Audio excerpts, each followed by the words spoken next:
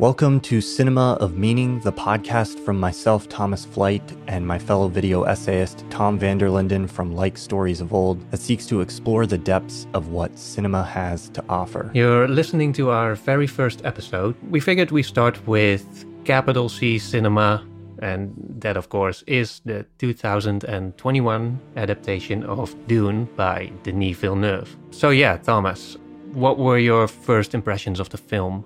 I am a huge fan of this movie. This is the kind of sci-fi that I crave. Mm-hmm.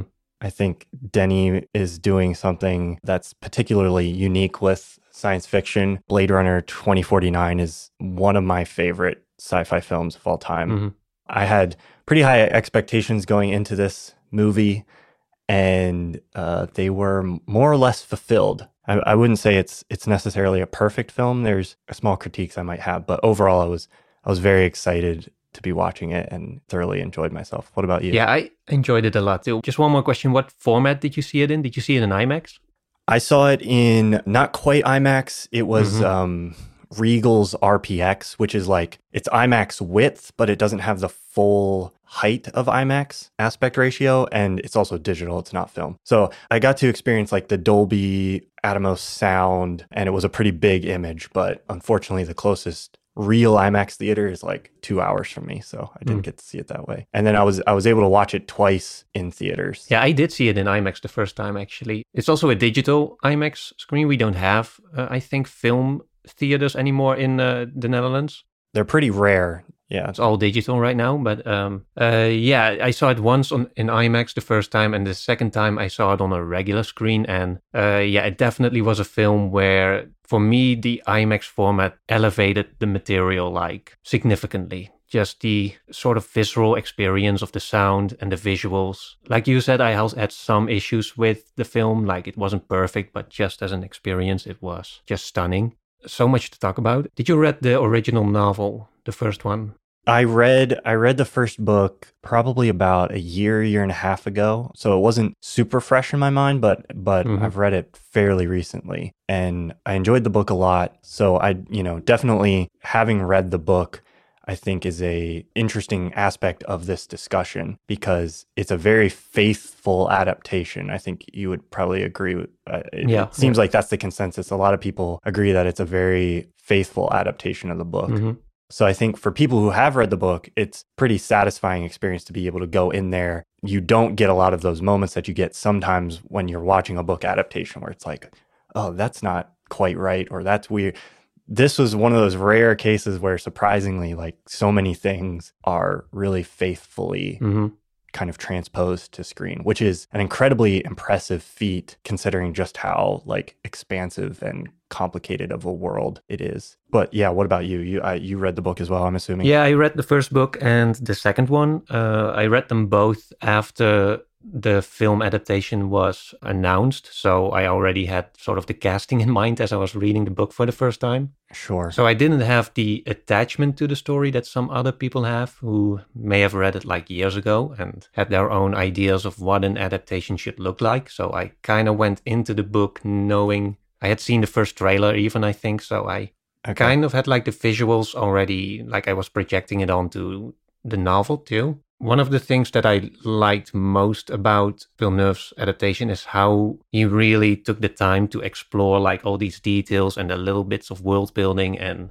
it was a smart choice, I think, to sort of split the books into multiple parts. I think the Lynch adaptation showed that it's just not a novel that can be done in one single film. It just doesn't really work. Yeah, you can't do it in 2 hours. You had seen the Lynch version before this as well? Yeah. I saw it, I think, the first time like a few years ago, but I didn't even think it was like that bad. It was just very, it was a little confusing, and it didn't really grab me, so I pretty much forgotten about it. Yeah. I rewatched it again after I saw Villeneuve's film just to compare the two, and some of the scenes are actually pretty similar. Like there's a lot of sort of quote unquote iconic moments in the book that are also there, obviously, in both films, because there's some scenes that you just cannot cut out, I think.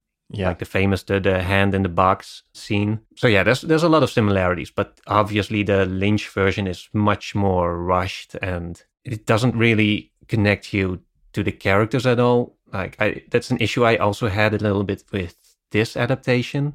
Yeah. But yeah, in the Lynch version, that's just magnified so much more.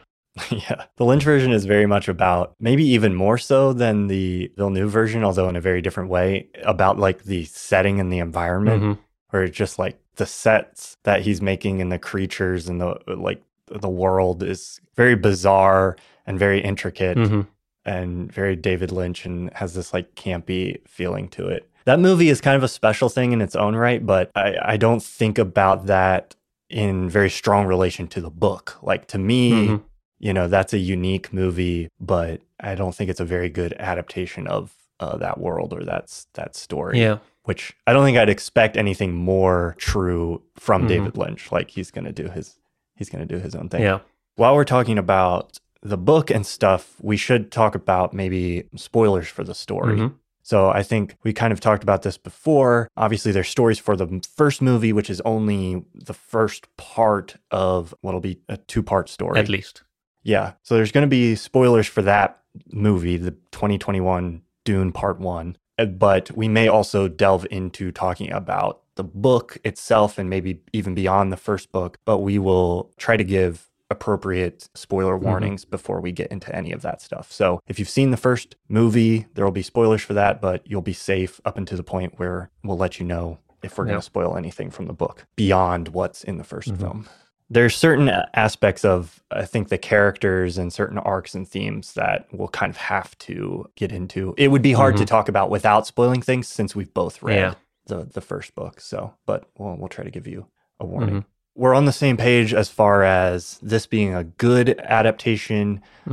You said that, kind of like the David Lynch version, this version, it sounded like you were saying, left you feeling a little disconnected from the characters. Yeah, a little bit. But yeah, to be fair to both filmmakers, it's an issue that I had with the book as well, because if you read the first novel, especially the first half of the first novel, it's just so heavy on exposition and world building and politics and peoples and nations, and there's like hierarchies, and there's a lot of stuff going on before you even get to the sort of archetypal hero's journey that's somewhere within it, and sort of commented on also by Frank Herbert. We'll get into that later, I think. But especially for the first film, I think this was the biggest challenge to overcome, to set up this world and at the same time get people emotionally connected to it.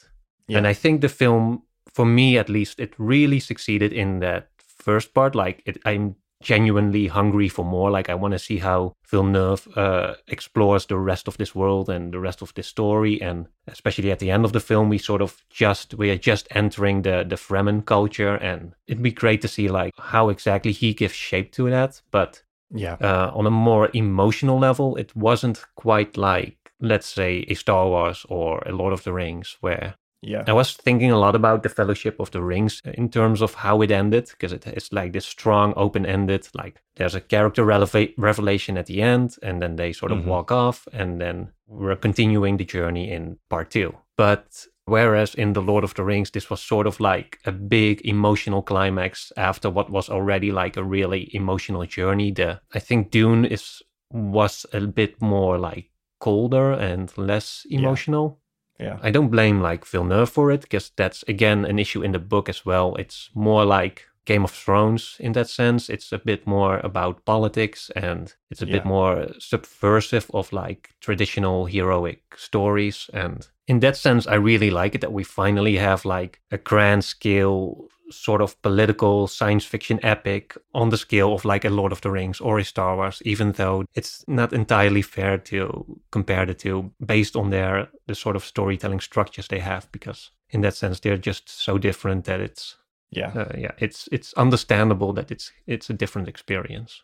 Yeah, I totally agree. I think this is one of those weird cases where the structure of the film and the way it handles its characters in this first part definitely has some issues, but I agree that those are all coming from the book. It's because he's staying so true to the structure of the story that he runs into problems, I think. And so in a sense, this is a great illustration of how like sometimes to make a really good like film, you have to potentially make a less accurate adaptation. But it's like some people are going to be upset either way, or you're going to have to compromise either way. The payoff for the setup, like this first part, I think is going to look better in hindsight through the light of the payoff of the second part. At least that's what I'm hoping. Mm-hmm.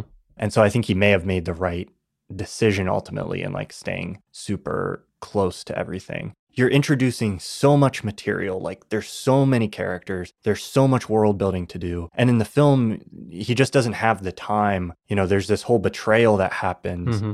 And like the character of Dr. Yue, by the time he is betraying people in the movie, he's only really been on screen for 2 or 3 short scenes and hasn't had very many lines.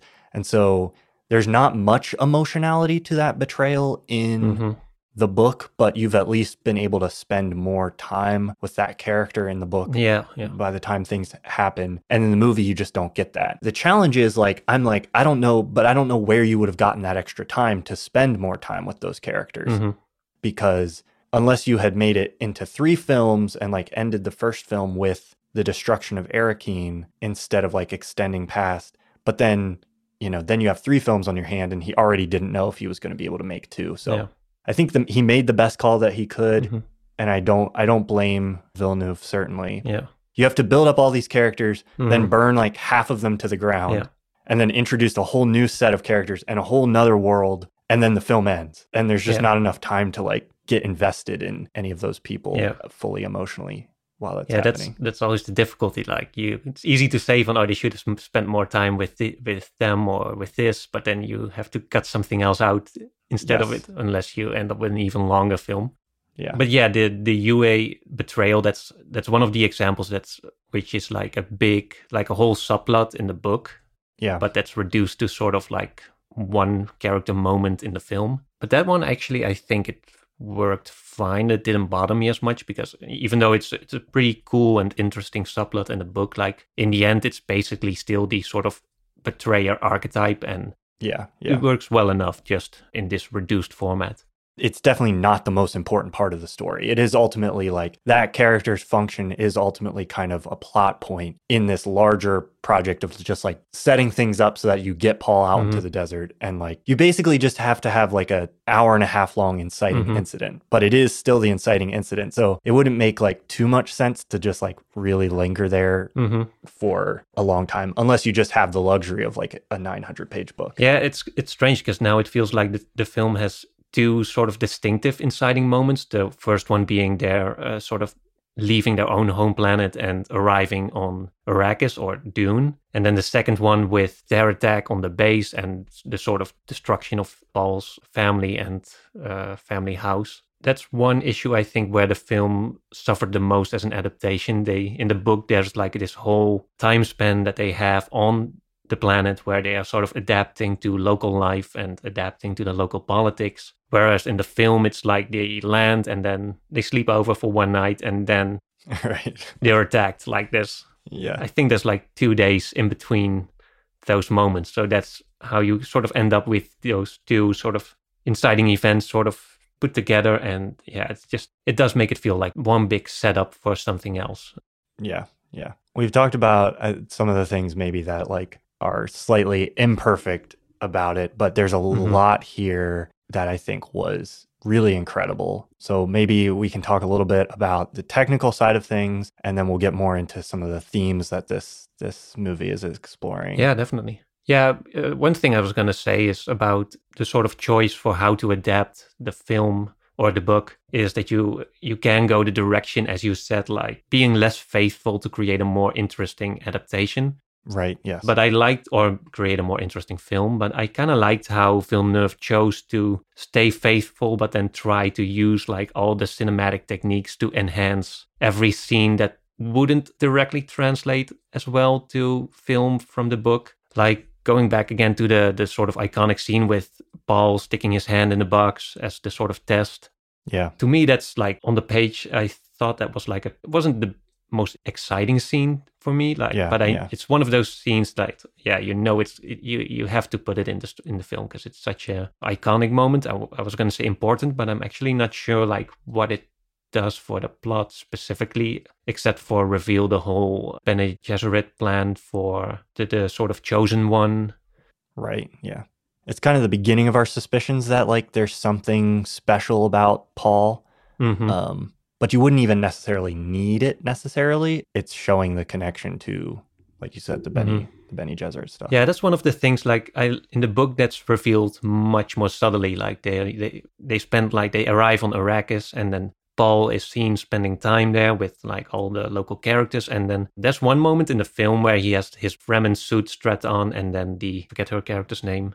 Kynes, I Yeah, think. she's like, "Oh, you know how to put it on," and he's like, Yeah, "Yeah, it seemed natural." And then, "Oh, he knows his ways as right. if they were his own." There's only one moment I think like that in the film, but there's a couple of them in the book, and it's only then that the Fremen start seeing Paul as the sort of messiah figure, whereas in the film Yeah. they sort of chant it from the moment he steps on the planet, which I thought was a little strange. Like, could understand like did they planted superstition, but it's like did they hand out like pictures and stuff too? Yeah. But yeah, it's sort of like it's one of those moments where you kind of have to skip forward a little to get the plot going because it does even in the book it happens like just one too many times for it to become a little comical almost. Like Right, Paul does right. something accidental and then there's like some Fremen, oh damn, he's our Messiah. It's real now. I believe it. Yeah. Going back to the scene with the hand in the box, like I like how Villeneuve like sort of invokes the imagery of, he uses a lot of visuals and the music to sort of communicate the early notions of that Paul might be something more important than he knows himself to be. Like, and you can see that in a lot of basically every moment is like sort of maximized in terms of visuals and audio. Like even just the Bene Gesserit ship landing and them sort of arriving like in sort of the rain or in the wind, and with the sort of, it had that weird like the sort of choral voices in the music in the soundtrack. And then again, as the ship takes off, like it goes into this loud, like boastful musical moment. And the same again as they're leaving the planet and Paul sort of looks at the horizon, the sort of Luke Skywalker looking at the twin suns scene. Yeah, I think that's one of the, especially in IMAX, that was one of the great strengths of the music of the film, that it's not afraid to go like big and bold, and especially on that big screen, it just worked really well in at least making it everything so much more visceral and just impactful, even if it's not like as impactful on the page or in the script.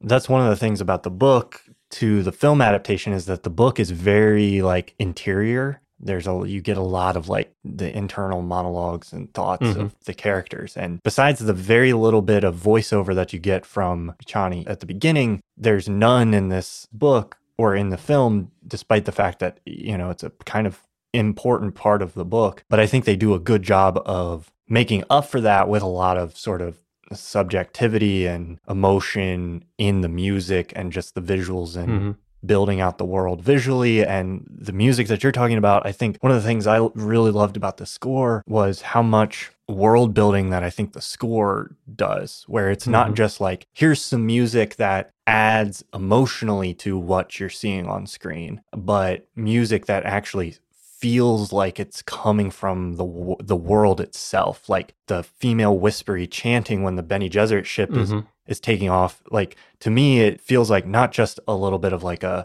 here, let's pump up the intensity of this scene, but it reminds me of like an actual like incantation that the Bene Gesserits have been performing for thousands of years, on some distant planet that we're getting a glimpse of like as this is happening. And it just expands the whole world out. It makes it feel so like alive and rich. And there's so many moments like that in this movie where you kind of encounter these little pieces of like the broader world. And you have this story that's happening on Arrakis, and it's centered around, for now, this one character mainly and his experience on this planet. But you get this sense that there's this much, much larger world and universe out there that's suggested by not just the really good like visual design of everything, but then like the music too. Like when we go to Getty Prime, where the Harkonnens' home planet, and then also the Sardaukar, that scene where they're like, there's one little scene of the Sardaukar, but through the music and how they design that whole world, I'm like, I could watch a whole movie just about these guys. Like Yeah, with the throat singing. Yeah. the throat singing and like the upside down. I didn't even notice it the first time I watched it, but when I rewatched it, I was like, that is an incredibly hardcore arrangement they have where they have like all these guys upside down that are just kind of like bleeding into this trough, and then they scoop up the blood, and like, I don't know, that whole world, each of those little worlds that we just sort of like glancingly touch as we go through this story feel very like rich and full and like they exist beyond the story. And a lot of that is just, it's not exposition. It's just like you're seeing little things on screen and you're hearing this stuff that feels like it's part of a larger world. And so, I think where the movie is most successful, the story of Dune is a great story, and we'll get into some of the themes and the characters and those aspects that make it really interesting. But to me, what really makes this movie special is like just the completeness with which Villeneuve is like realizing a world and how like lived and real it feels. The only thing in terms of music that I feel a little bit conflicted about is that it does kind of lack like strong melodies. Like I remember like coming out of the theater thinking, oh, that was like a really cool soundtrack, but I couldn't like hum it anymore. Like it sort of melts into the whole experience, but it doesn't really stand that strongly on its own. Even though on second and even on third watch, it was like more obvious that there were like specific like leitmotifs, like recurring themes and like little pieces of music that sort of developed over the course of the film, especially sort of the theme of Paul, I think, which was this, I guess that's the main theme of this film. It's the one that plays at the end in the big climax. It's the same theme we get at the very end and as they're leaving Caladan. Yeah, they're kind of like two variations of, and then that kind of follows Paul's journey, I think. Yeah, it's the sort of like ominous, messianic sort of promise of something that's going to happen in the future, but it's not exactly like a heroic theme. Yeah, it's a pretty epic theme, but it's a bit more ominous, I think. Yeah. I thought what was interesting, I couldn't find it on the soundtrack actually, but I saw it on YouTube as a sort of, people ripped it from the film and uploaded it as an unreleased soundtrack, and that's the Duncan, Idaho theme. Yes. He's the one character that I think gets a very explicit theme. Like you could argue that that thing we just talked about is Paul's theme, but it's not really tied to Paul super directly in the way we think about a theme. Like it's not like it plays every time like Paul comes onto screen, or like when Paul's introduced at the very beginning. If it's there, it's only kind of subtle. There's a few chords that are playing in like a weird way that end up developing kind of like into that, but it's not the super strong melody like associated with Paul. But Duncan, Idaho totally gets that. Like he gets this like 4 or 5 note like melody that plays legitimately every time he comes onto screen, except for when he sacrifices himself fighting the Sardaukar in that tunnel. It ends up not playing his theme there. Yeah, I liked how he had like the one unambiguously heroic soundtrack every time he just had to enter the screen and it was and it was like these heroic horns blasting.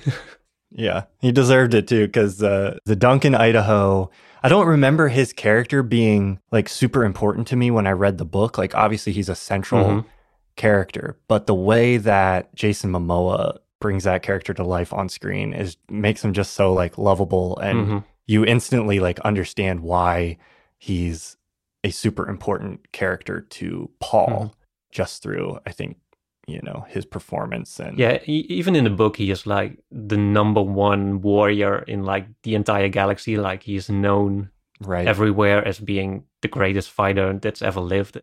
But I also like that he's sort of like, he is not just a tool or like a weapon for violence. He is actually like in the book and in the film also, it's less explicitly so, but it's there in the film that he's also sent to the Fremen as a sort of diplomat first. Like, and he really is someone who also knows how to build bridges and be diplomatic. And you also see it in the scene where Paul's father meets with sort of the leader of the Fremens, and he spits on the table, and instead of being offended like Duncan, he's like, no, it's a sign of respect, or like a token of trust. And he's sort of like the social lubricant between the two houses, and I think it was a really cool character trait to add to what could otherwise be just like a sort of superficial warrior Yeah. character who's just there to fight and be arrogant about it or something like that. Yeah. That type of character is a kind of like archetype that crops up in a lot of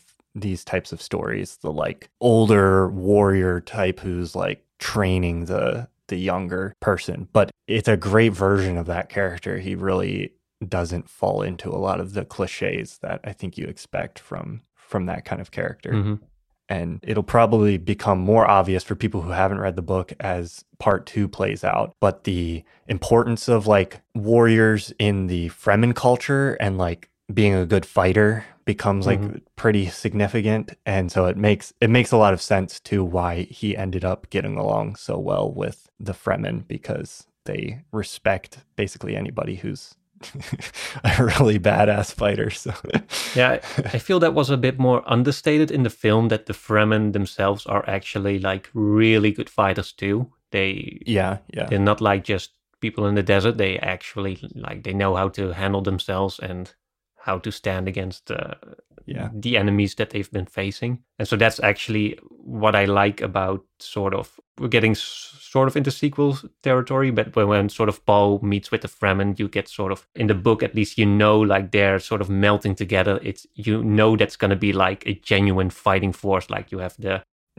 House Atreides, which has some of the best fighters, even with after Duncan is gone, sort of like Paul has been trained in his ways, and combine that with the Fremen, sort of the desert power as it's referred to in the film, like, you know, there's going to be like some form of reckoning, and that's I wonder, I'm really excited to see how that's going to play out in the second film.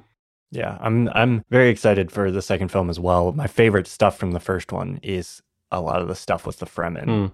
Yeah, I love Javier Bardem's version of Stilgar. I think is really great, and I can't wait to see more those characters developed. Spending more time with the Fremen and their culture and stuff in part 2 is going to be a lot of fun. Well, I think, is there anything else you want to say about the more technical stuff before we move into kind of discussing deeper themes here? We didn't say anything about the way that like the voice is portrayed. Oh, yeah. Or Paul's visions. And I think the voice specifically, I don't have much to say beyond that, about that beyond, I think he does a really good job of constructing that on screen, where it becomes this very sort of subjective thing. They visualized it and made it auditory in such a way that like you really get a sense of like how when Paul is trying to do it, like he's almost getting there, but like not quite. They portray that in such a smart way visually, where like you have these little cuts to the future and then it like snaps back into the present and stuff. And I think it's also like when it's done to him by the Bene Gesserit lady. Yes. You see a sort of like, it skips in time a little bit, like as if he goes unconscious for a moment. Yeah. Which I think is really interesting, because that's exactly the voice, sort of like it speaks not to you, but to your unconscious mind. And so it's sort of like the film reflects that by literally subverting the conscious presence or your conscious awareness to sort of speak to you, interact with your unconscious directly and sort of command it. Right. I actually went to see it in the first time I saw it in theater. I went with a friend who didn't know anything about Dune. He hadn't even seen the trailer. He didn't know the book. And he was like, oh, they have Jedi mind tricks in this universe. Yeah. I do think it's like, at the time it was probably like a cool thing, but now it's become like a little bit cliche. Yeah. Like, yeah, we've seen it before, and it's an issue with some of the other aspects of Dune as well. Like some of it feels dated, even though the original novel was like what created the cliches that we know today. So that's also one of the issues with adapting like an older classic. Like you have to account for the fact that it's been interpreted by different stories and sort of like it's evolved like over time and expanded into different interpretations, and it's inspired like a whole body of work that's made that can make an original feel, make it redundant, sort of. Yeah. Star Wars is probably one of the most influential, most influential films of all time. Certainly one of the most influential sort of sci-fi fantasy blockbusters. Star Wars, in a sense, is almost like the original adaptation of Dune, I think, in kind of a tongue-in-cheek way. I was reading a little bit in Frank Herbert's biography that's written by his son. There was a little bit of like, I don't know if it was ever fully controversy at the time, but like when Star Wars came out, Frank Herbert was a little bit upset with George Lucas because there's a lot of elements that in hindsight are kind of at least borrowed from Dune. Yeah. I don't think any of it would qualify as actual plagiarism because George Lucas like changes a lot. But you do have this sort of like messianic figure. You have a weird force, that he can use. He's being trained. He lives on a desert planet. Yeah. And then even in some of the other Star Wars films, Lucas starts getting into more of the socio-political stuff. And a lot of that is just like Dune was the origin of all of that. It's like poetry. It rhymes. Yeah. I wonder if he's seen the Tremors. Yeah. Which is probably the closest thing to a Dune film that we had before, aside from the literal Dune adaptations.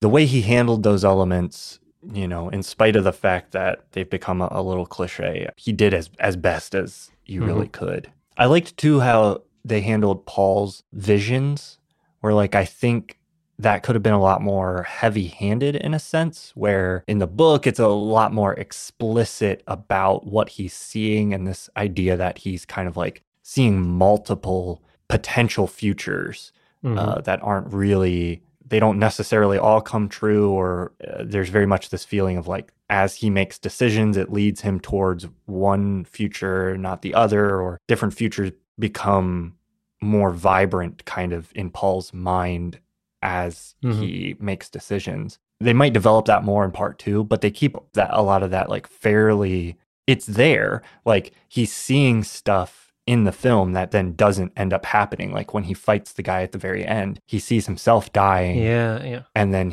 that obviously isn't what happens. He ends up defeating the guy. So you get a sense of like he's seeing these things that maybe aren't for sure going to happen. But I love that they played that very subtly. It easily could have become a mess if you had tried to like over clarify that stuff in exposition. Yeah, I like because it's really these sort of unconscious images that sort of are like ambiguous in their meaning and implications.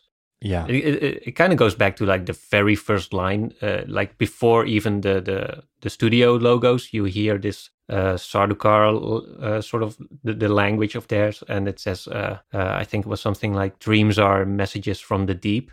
Yes, yeah. So it's like, to me, that's like sort of the obvious clarification from, like you have these dreams, you have these visions, and it's sort of like it's coming from like deep within the mind, and you can't directly translate it into like conscious imagery or like with like clear meanings.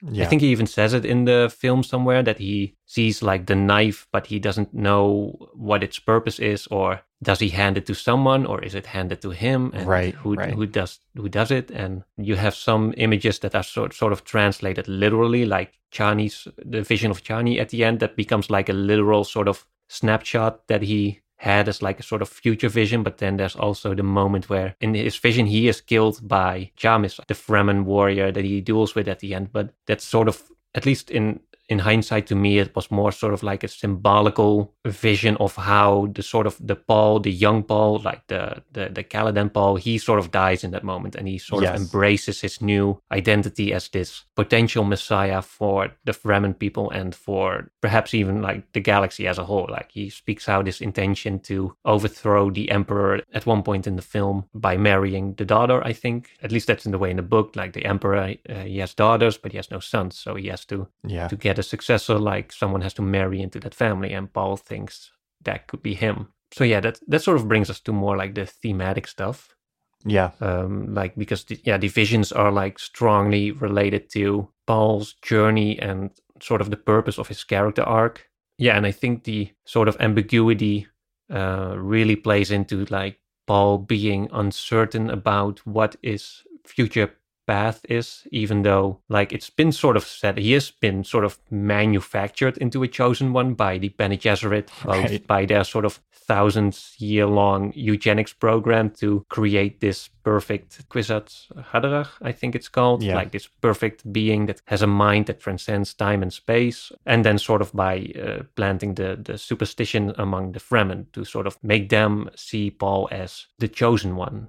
And I think that's also coming back to what you said earlier about Paul's theme, that it's not exactly his theme. If anything, it's the theme of the chosen one, like Right. it's a Yeah. sort of nebulous messiah figure that Paul comes to embody or chooses to embrace at the end, even though he knows it's not like a divine destiny that's granted to him. It's like a sort of malicious artificiality created by these Bene Gesserit peoples.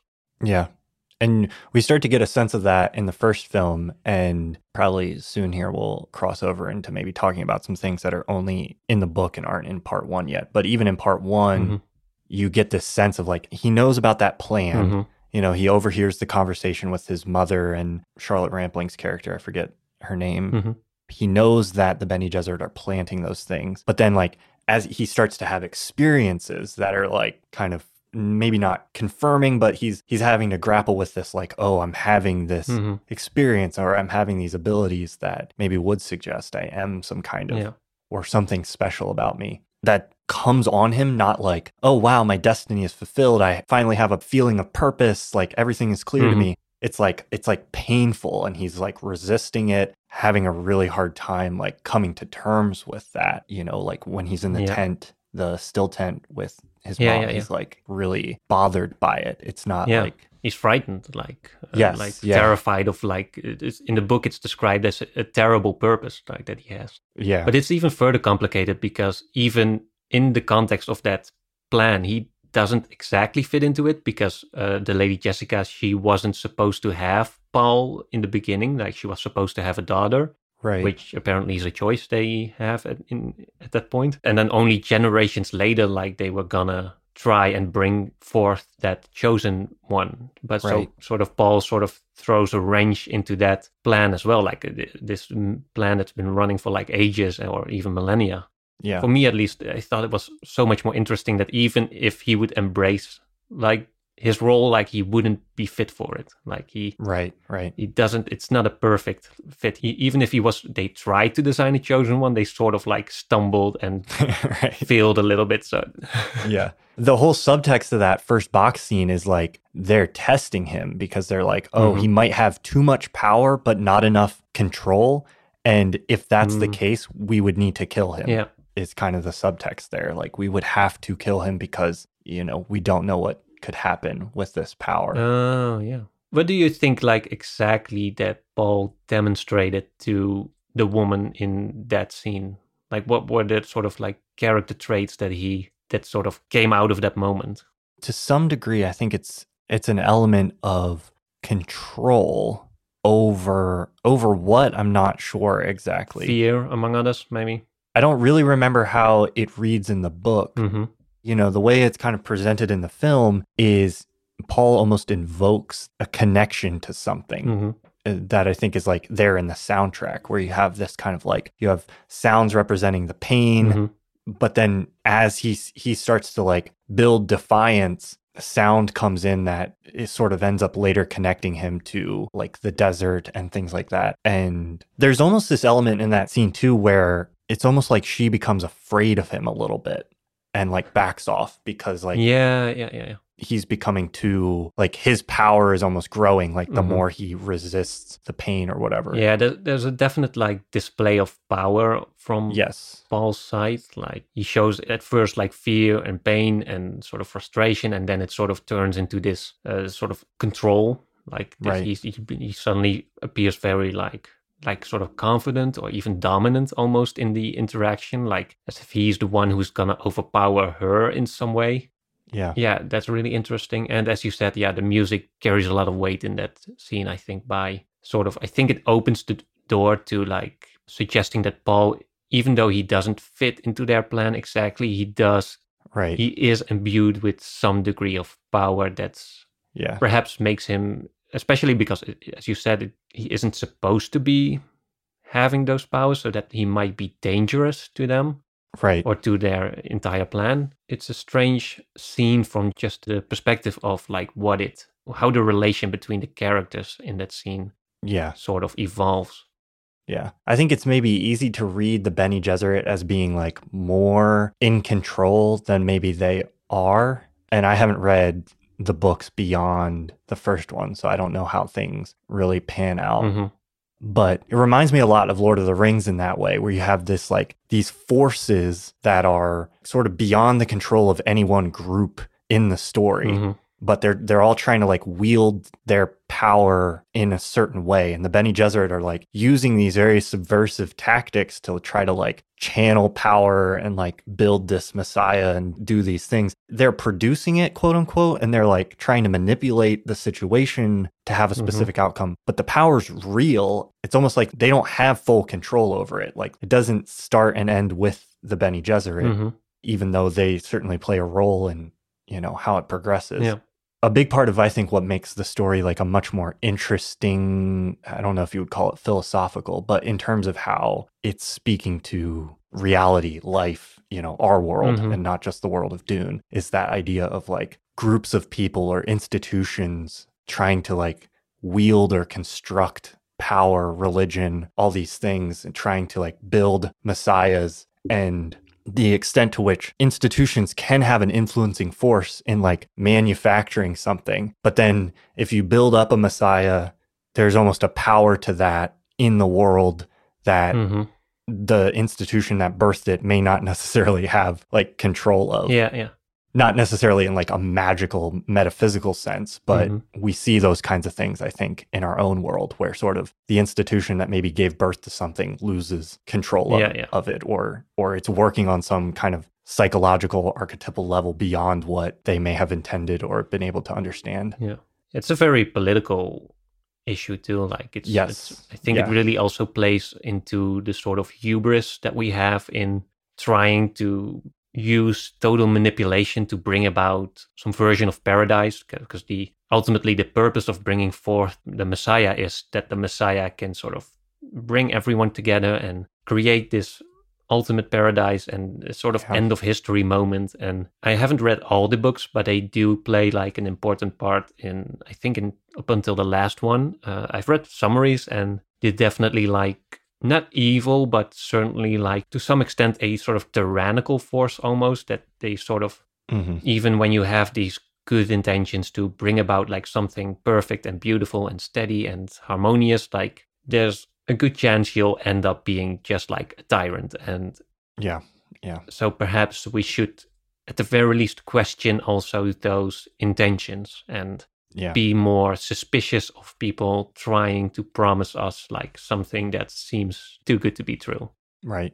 Yeah. I'm glad that this story is out there and being explored in film, because like that was a big part of what I liked about the story arc of Game of Thrones. We probably shouldn't get into that, but how it was portrayed got so butchered towards the end that people were upset about it or didn't like it or whatever. But that core story of like a sort of messianic figure that ends up maybe not being everything they've promised is, I think, a very interesting one to examine. I think that's the main difference between Dune and Star Wars, because whereas Star Wars is like this uncritical embodiment almost of the heroic journey as conceptualized by Joseph Campbell, like we have the character who goes on an adventure and then he becomes like the master of two worlds and returns home as the complete hero, like an unambiguous heroic figure that does good to the world and leaves everything better than he found it. Yeah. Whereas in Dune, that sort of cycle is specifically critiqued like from the very beginning by setting up Paul's sort of destiny as a chosen one, as this sort of political act almost. It's not like something that's embedded in the heart of Luke Skywalker or something like that. He's not like chosen by some divine higher force. It's like it's within the whole heroic journey. Like in Dune, it exists within the realm of that world. It isn't bestowed from something higher that's outside of our experience. In that sense, actually, I think Paul is more, his journey rings closer to that of Darth Vader. Yes. I think his prequels are obviously sort of butchered by George Lucas. Hmm. The themes that it explores of like Anakin as sort of a chosen one, and then the path that he takes. Ultimately, like I don't like those movies as much, but that story arc is like almost more interesting to me than the one that Luke takes. Yeah, I think in the original. yeah. I think the mistake there in with Darth Vader's journey is that there's this clear sort of moment where the character turns evil, quote unquote. Right. Yes. Because I don't think it's necessarily an issue of like becoming a tyrant like that. It's not necessarily an issue of becoming evil. I think it's more an issue of becoming grandiose, like, or becoming like consumed by hubris. And it doesn't necessarily have to have this explicit moment where, oh, now I'm going to kill civilians or something like that. Or now I'm convinced the means justify the end, so I'm now going to use horrible means.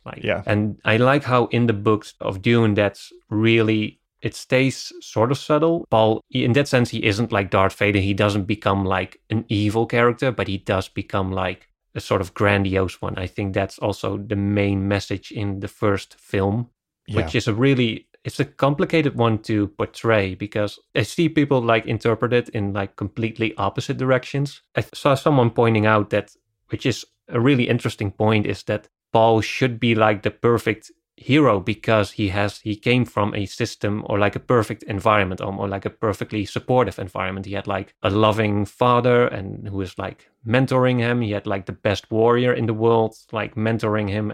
Then he had his mom like teaching him the ways of the Bene Gesserit, like, which is a whole other skill set. So he had, from all angles, he was like given support, he was given skills, he was given knowledge. So he should be on paper like, makes sense that he becomes like a great human being by all accords. Like he should be like a hero, he should be like wise, but I think that's maybe also sort of his, if you see the story as a tragedy, and in a tragedy, like the classic tragedy is a hero who has like a fatal flaw that makes him fail his heroic purpose despite him having good intentions. And I think that's sort of the case with Paul, that he is sort of overconfident in his abilities. Like he sort of sees through, or at least he thinks he sees through the Bene Gesserit plan, and sort of feels like he is confident enough, like, okay, I can see like I'm being embraced by the Fremen for who I am not, like they see me as this figure, but maybe I can like play along and sort of guide it into a different direction. I think that's his main sort of journey in the first film. Like, as you said, like with that scene in the tent, he sort of struggles with his purpose and who he should be. And he is obviously haunted by these visions and these images of like a holy war that's coming in the future that he literally is the cause of. And it's obviously not like a heroic moment that he embraces that role that leads to those visions or leads to the realization of those visions. That he embraces it anyway. It is such an interesting counterpoint to Darth Vader, like you were talking about earlier, where it isn't a moment where he goes, okay, I'm joining the dark side. He almost like deludes himself into thinking like he can embrace this power and keep it from corrupting him. And in Star Wars, we can almost maintain this idea that like, oh, if Darth Vader just had stronger will in himself, he could have wielded his power for good instead of evil. And in Dune, we don't really get that. There's very much this sense of inevitability that it's like, it is embracing the power that corrupts Paul in a sense. He thinks he can get away with it, like at least early on. Yeah. And so he thinks he's going to be fine and going to be able to sort of control events enough that he can take the power and do with it what he wants and avoid these other things that he sees coming that are bad. And I guess in part 2, we'll find out if that happens or not. It's also worth noting that the original Dune novel was loosely inspired by Lawrence of Arabia. Oh, yes. Which was also this sort of real life figure, like a white man going into like a desert tribe, thinking he can sort of help the revolution, like help turn things around for the better, and slowly becoming disillusioned by not only like the role he plays into it, but also like is the question of is he actually helping to make things better, or is he just like corrupting himself with his own grandiosity, and in doing so sort of hurting the world around him. It's clear that that's one of the basic questions, I think, in Dune as well, Villeneuve even said in an interview that what connected him to the story is that he saw Paul as this sort of well-intentioned person who did have like heroic aspirations, and he sort of finds a place into another culture, like he finds a new home in a different peoples, but then despite his best intentions ends up causing like some suffering anyways. Like he isn't able to sort of bring together in some harmonious way like his own being and this other culture that he wants to elevate or wants to help or wants to be a part of, and then he sort of harms it anyways. Yeah. There's so many fantastic thematic elements of the story. In the introduction to The Left Hand of Darkness by Ursula K. Le Guin, she talks about science fiction as a commentary on the present rather than the future, which is something I think is true of a lot of sci-fi, whether the author kind of intends that or not. But I think it's especially true of Dune. And if you look at a lot of aspects of the book that are also revealed in the film, I think that's very apparent, where you have like nations, outside nations warring over this incredibly valuable resource that's in this desert. I think Frank Herbert talked about explicitly like that being informed by countries warring over the Middle East and oil. He started out as an ecologist examining like dune ecology and desert ecology and those kinds of things, and that all informs the book. Climate, ideas of climate change, even though our current conception of climate change didn't exist in its current form back when Frank Herbert was writing, you can still sense an awareness of some of those themes. And then also like the spice, Herbert was kind of writing at the cusp of the first wave of this psychedelic revolution going into the 60s, and people were starting to experiment with mushrooms and LSD and these psychedelics, and that was informing things and thematically plays a role with spice and all of this stuff. And you've already mentioned like sort of the colonial aspect of like someone coming in and trying to fix or like help this area and that sort of going awry. There's so much going on here, and I feel like the first part just kind of sets the stage and sort of like touches a bunch of those different things, but doesn't really get to like fully dive into it completely yet. Yeah, exactly. I had a quote written down from Villeneuve in an interview where he pretty much said exactly that. I think it was a recent interview, but he said like, part 2 will be such a cinematic treat. Making part 1 for me was just to set the table, and to explain the cultures and the background of all the different planets and civilizations. And then to have that chance now that everything is set, part 2 will just be an amazing playground. It will be so fun to do. And I can totally believe that, yeah. Yes. So hopefully in a year, we'll be back here discussing part 2, and I have high hopes. Yeah, I can even see it becoming a trilogy, like with part 2 finishing the remainder of the first book, and then maybe have a third film doing the Dune Messiah, the second book, without spoiling too much. Like Dune, the first 2 books, they sort of wrap up Paul's journey. Like after that, it becomes, the third book is called Children of Dune, and so it as the title suggests, it's centered around the children. And so I think there's many more books, and and they sort of start to retread the same thematic cycles, and they get weirder as they go along. At some point, like I think one of Paul's children merges with a sandworm, and he becomes like the book is called God, Emperor of Dune, and that's literally what he becomes. He becomes a basically immortal sandworm human hybrid that lives on and reigns for like thousands of years. And so I'm guessing Villeneuve is ready to like wrap it up before it gets to that book. Yeah.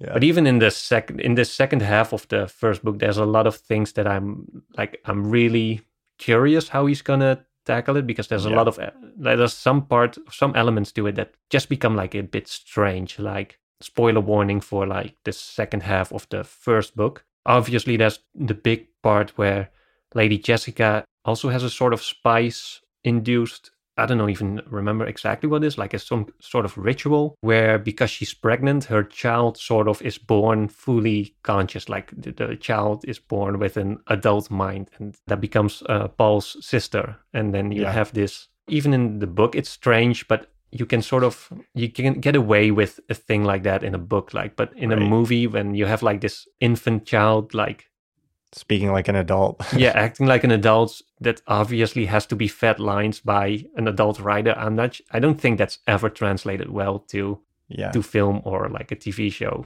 Yeah. So I'm really curious how he's going to tackle that.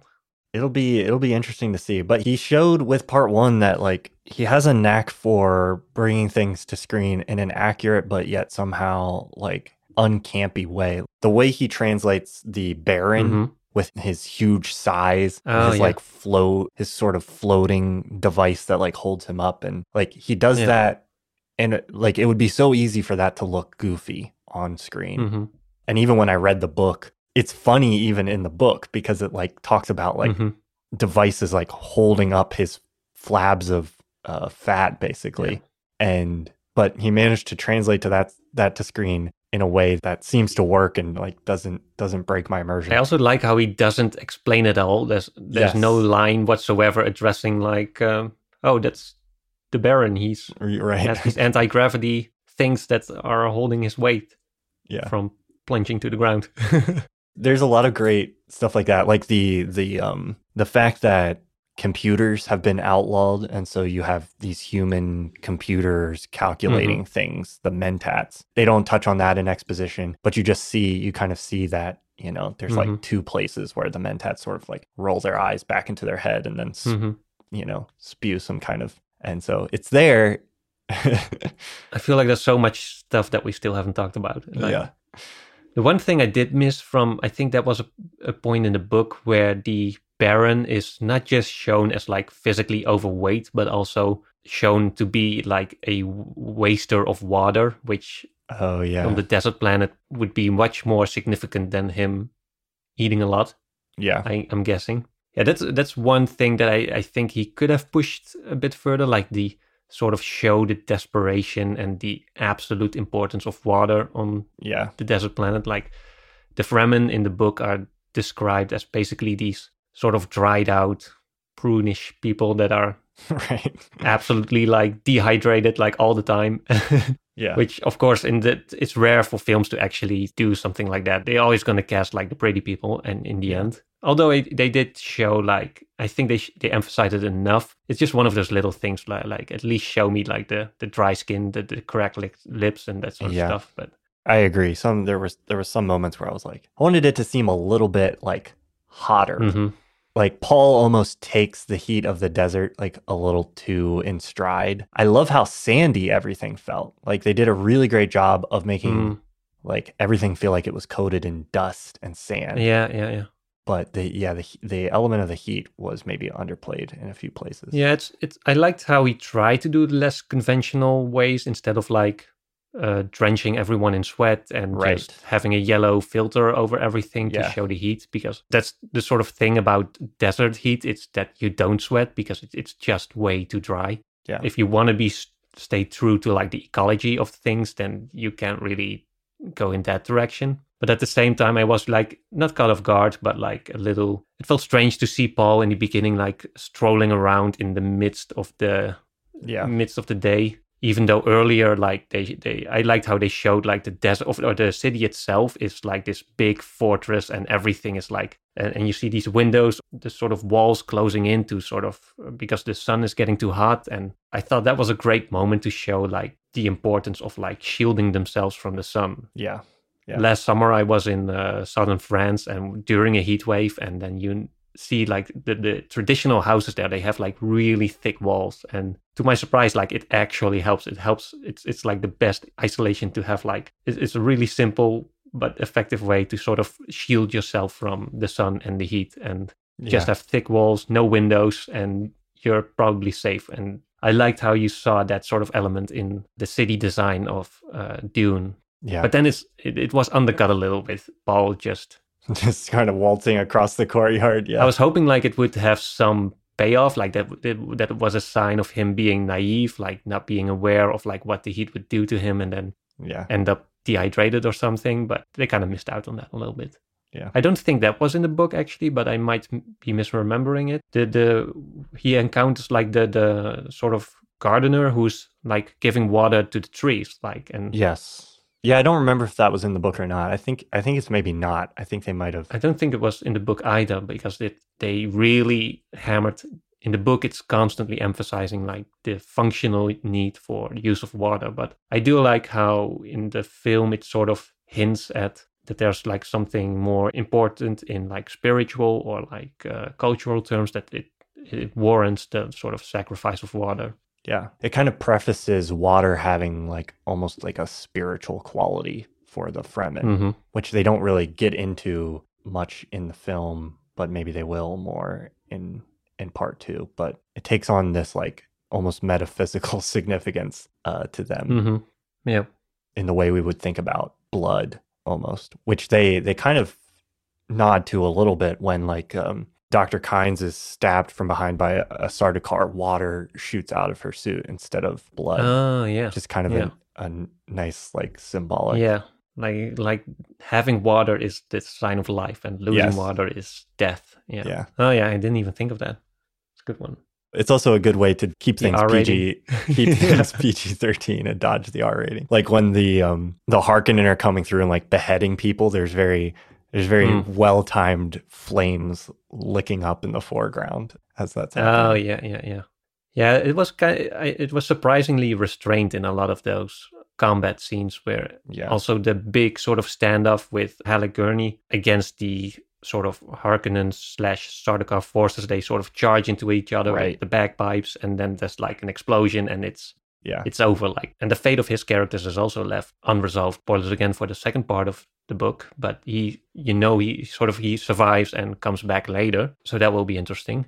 Yeah, I think a lot of those things, ultimately, it just comes down to the limitations of production and budget. And Denis went into making this without a guarantee for even a second film. And so I think there's a lot here that was just like, did the best he could with the resources that he had. Keeping it PG-13 was probably part of getting the budget that they needed for the film. It didn't help too that he was coming off of Blade Runner 2049, which didn't do that well financially, and I think the R rating may have played a role in that. Yeah, I wonder to extent, like, it is true that the sequel was so uncertain, like after making the first part of Dune. Like, it does feel like if this film would like be the only one, it would be such a cinematic tragedy almost. Like, I can't imagine them having greenlit this film knowing there maybe not be a sequel. Like, I would have expected the studio to push for like a more sort of a film that sort of wraps things up like a little bit more neatly.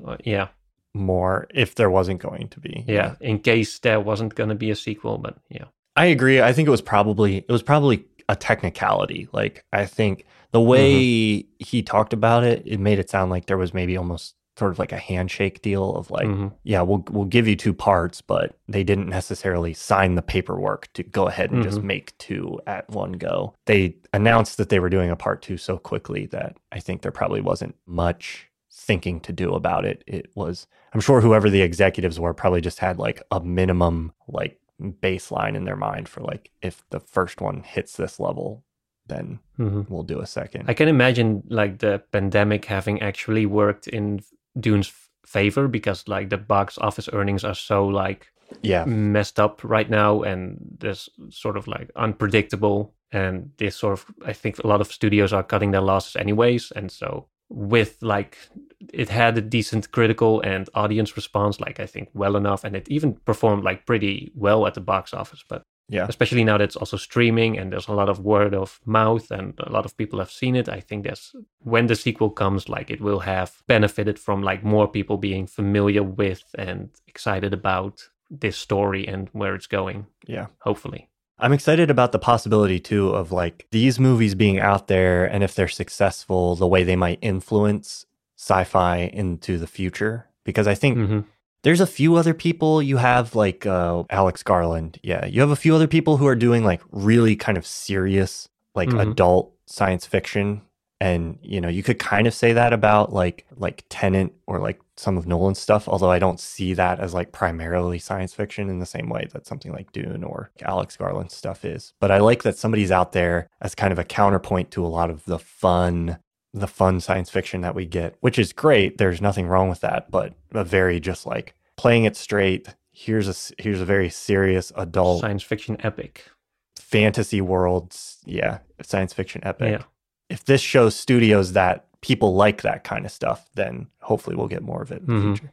Yeah, I think it would be especially cool also because some people have argued like maybe it would have worked better as a TV series like Game of Thrones. And I think you could make an argument for that, like in terms of storytelling. But I think to have like this kind of story on this kind of scale, like that's really something special too. And that's what we don't get to see a lot. So the way I view Dune Part 1 depends on how Dune Part 2 and potentially Part 3 are going to turn out. I think if it's sort of like, as we said, like the first, it's Part 1 and a lot of this is just in servitude of like what's to come. Like it's a lot of Part 1 is setting up future films, and that's kind of like my, I can see it like not being my favorite film of if there are 2 or 3, like I probably think like people are gonna like the sequels better. Unlike, let's say, Lord of the Rings, where I think the first one has a distinct charm that works like as a standalone story in itself. Before like the story gets like more serious and not convoluted, but like more complicated towards the end. In that sense, Dune is sort of like the reversal. It starts like with all the exposition and the sort of not boring, but like not the most exciting parts, and then it's sort of now the door's open for the fun stuff to come. Like now we're gonna ride the worms and do the battles and get all the cool spice visions and conquer the universe. Yes, I definitely agree that I think the best is yet to come. So probably a good place to wrap up our first discussion. Thank you everyone for listening. If you enjoyed the show, please check us out on our creator-owned streaming service Nebula, where you can listen to all of our episodes a week early. Right now, the best way you can get access to Nebula is by signing up for CuriosityStream, which comes with a free Nebula subscription. To learn more about that, just follow the link in the show notes, and we'll see you again next time.